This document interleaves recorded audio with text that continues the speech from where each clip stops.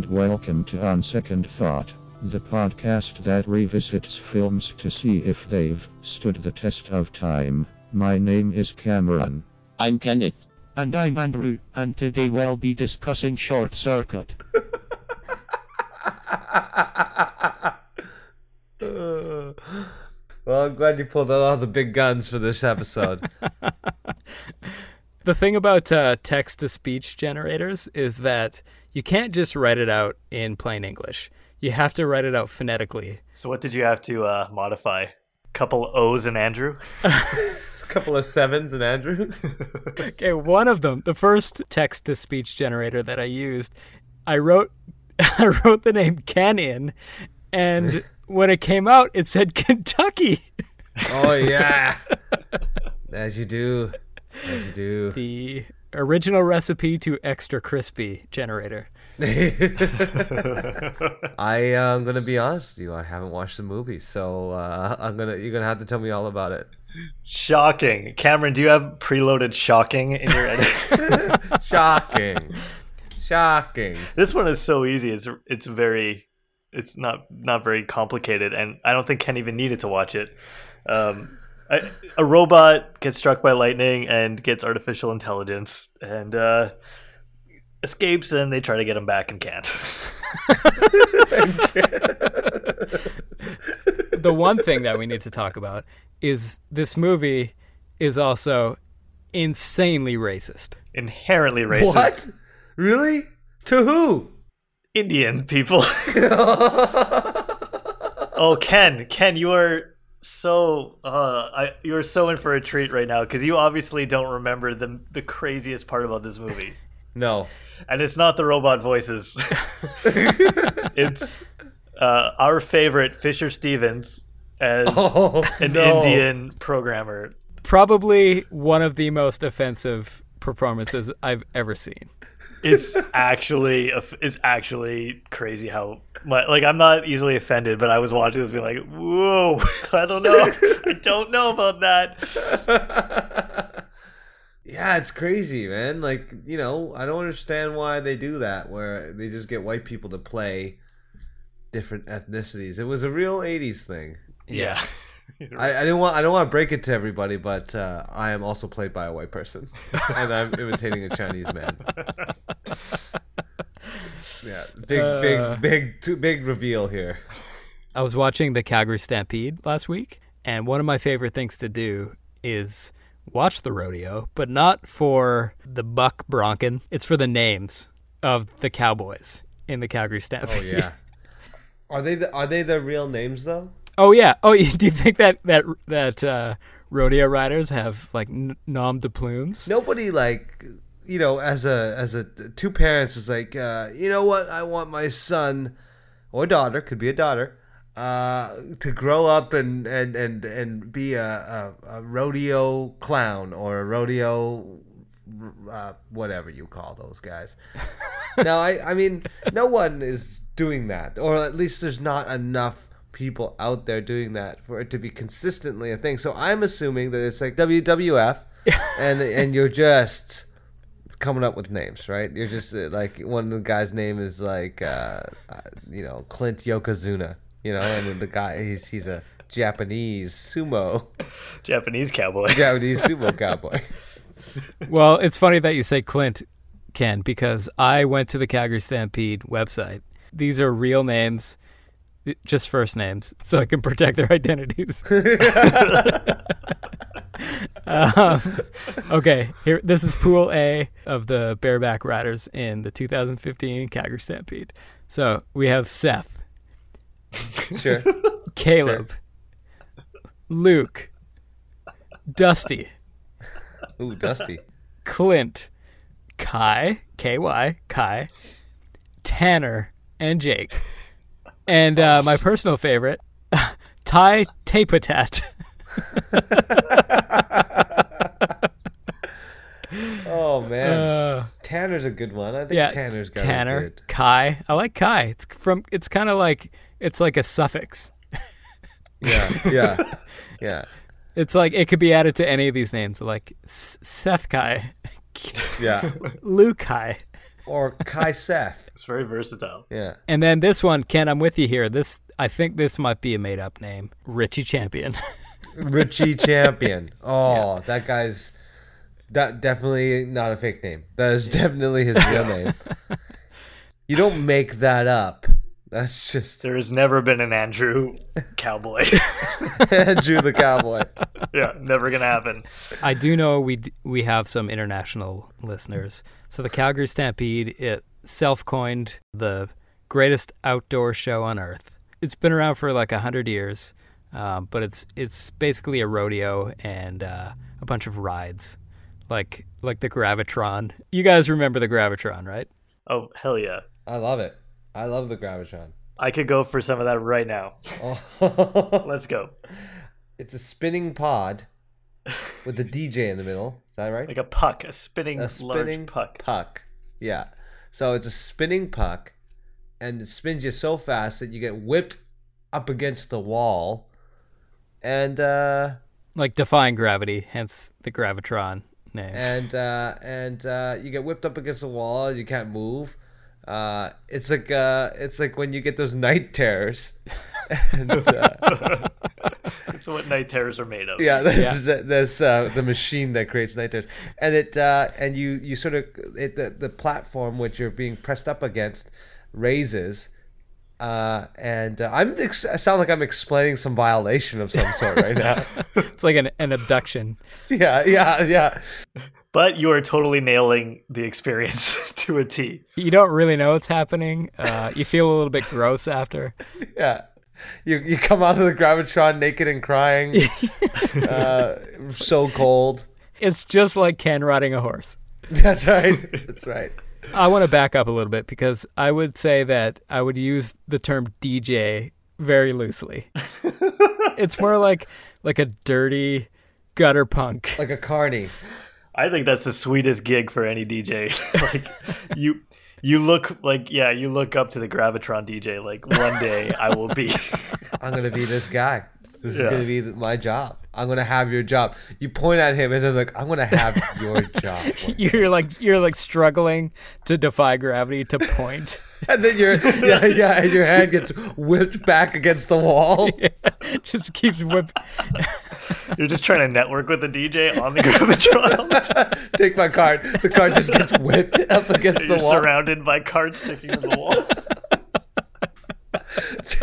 Trying to network with a Gravitron DJ. Are you nuts? It's one of the most sought after jobs you can get. And you're trying to get his job? No way. No way. Women want him. Men want to be him. The secret of the Gravitron is that they've been dealt a curse, and the person who defies the G-force to get to the center becomes the DJ and lifts the curse. Yeah, that's right. Set the man free for once.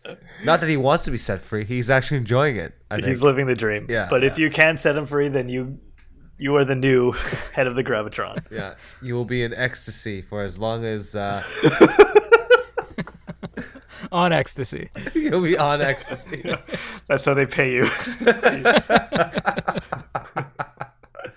I don't like going to fairs. I don't like rides. I had I had a really bad day at the fair. Which we will be talking about shortly. I betrayed myself. Oh my god, I'm so on the edge of my seat. Who wears a fucking hat on a roller coaster? Let me tell you, who wears a hat on a roller coaster? I was wearing. Does Ken wear a hat on? Or did he? Was it a fedora? I was on this roller coaster called the Dragon. I don't know if you guys know what that is, but it's just a roller coaster that goes in a loop. It's really small, so it goes in a loop for 5 or 6 times. And obviously the hat flies off the moment the roller coaster starts. And I have to watch my hat get run over by this roller coaster 5 or 6 times while I'm on it. And just yelling stop and having them not stop. Stop the ride. Stop the ride. I need my hat back. And they fished it out and And by the time they did it was just ripped in half and oil, just covered in oil. So I never knew you to wear a hat, but I would imagine you would take this very seriously at the time. yeah, that's right. It was a top hat, and it was one of those Jamiroquai. I love how I could say that, and you know exactly what I'm talking about. I'm picturing the silhouette, like we all are. Oh man, we all know that if we were the DJ in that coveted spot, first track would be Virtual Insanity. Yeah. Second track and every track after that, Darude Sandstorm. Anyway, so do you remember what the hat was, Ken? Or It was a Marvin the Martian baseball cap. Yep. And that was it. And not only that, I was with the cool kids. come on, be honest. I was by myself. Okay, continue. I was with the Marvin the Martian Hat Club. I was friends with Devin Sawa's sister very superficially. What? How is this not coming out until right now?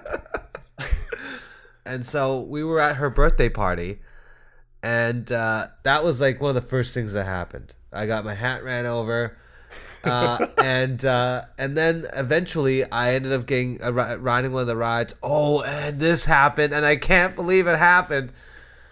I was on this ride, but you had to be a certain height. Obviously, I was not the height that was required, but I faked it and got on, and I was hanging on for dear life. Like I thought I was gonna fly out of my seat, and they had to stop the ride and ask me if I was okay, and then take me off the ride. This is after my hat was run over by a fucking roller coaster. Okay, you suck to go to the fair with so much. And they took me off the ride because I was too small. And I just stood there and watched everybody else continue on with the ride. And then I got sick and threw up. I got sick and I threw up. And it was just the most embarrassing day. And I bet you the parents are like, oh, this kid is just not built for this world.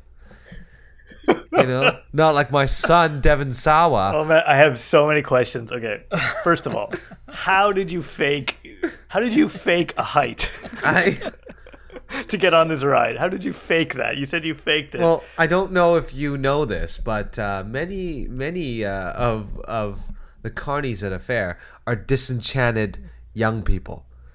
They don't care. And so I've heard. It was crowded, and I just stood on my tippy toes and walked on my tippy toes. And I was your hat like puffed up as much as possible? Well, Your Marvin the Martian. I would have definitely done that if my hat hadn't been run over by that time. Ken was combing his pompadour up quite high. When I was in high school, that was like the job to get in the summer, was picking up garbage at the Stampede. I worked at Edmonton's Klondike Days. Yeah, I totally did. It was my first job. I worked in the burger shack thing. Like sounds awful. Or the ice cream shack, I should say. And it was terrible. Yeah. I don't think I ever went back. Like you went one shift and never went back? No. I did my time, like 10 days. And I was saving up for a CD burner. Oh, wow. That is such an Andrew thing to save up for. He's like, after this, I'll never have to work again. I will just burn CDs forever. Make my millions. This technology will never be obsolete. It's true. It was such a short-sighted plan. I was just in it for the CD burner. Every ice cream cone I poured, because that's what you do, right? You pour them. You're pouring the ice cream cone. I was thinking about burning those sweet CDs, and I got it, and it was as good as I would have thought, if not better. It was the best. It was worth it. It was worth it. Do you remember the first CD that you burned? I bet you it was Norton Antivirus was the first thing. You're like, man, I cannot wait to pirate this antivirus program. Quicken as a throwback.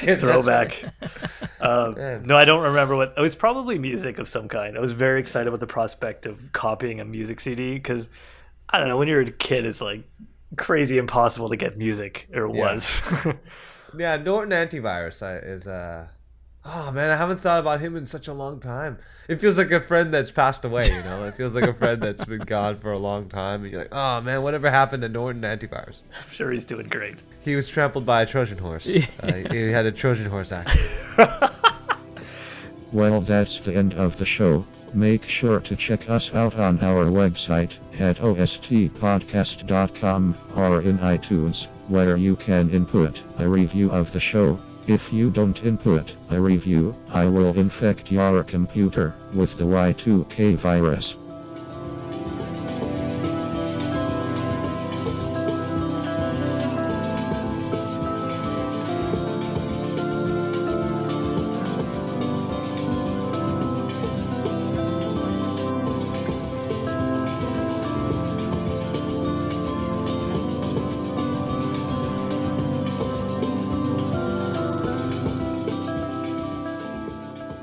He was the voice of Macaulay Culkin and the body of Devon Sawa. Oh, the dream. The dream.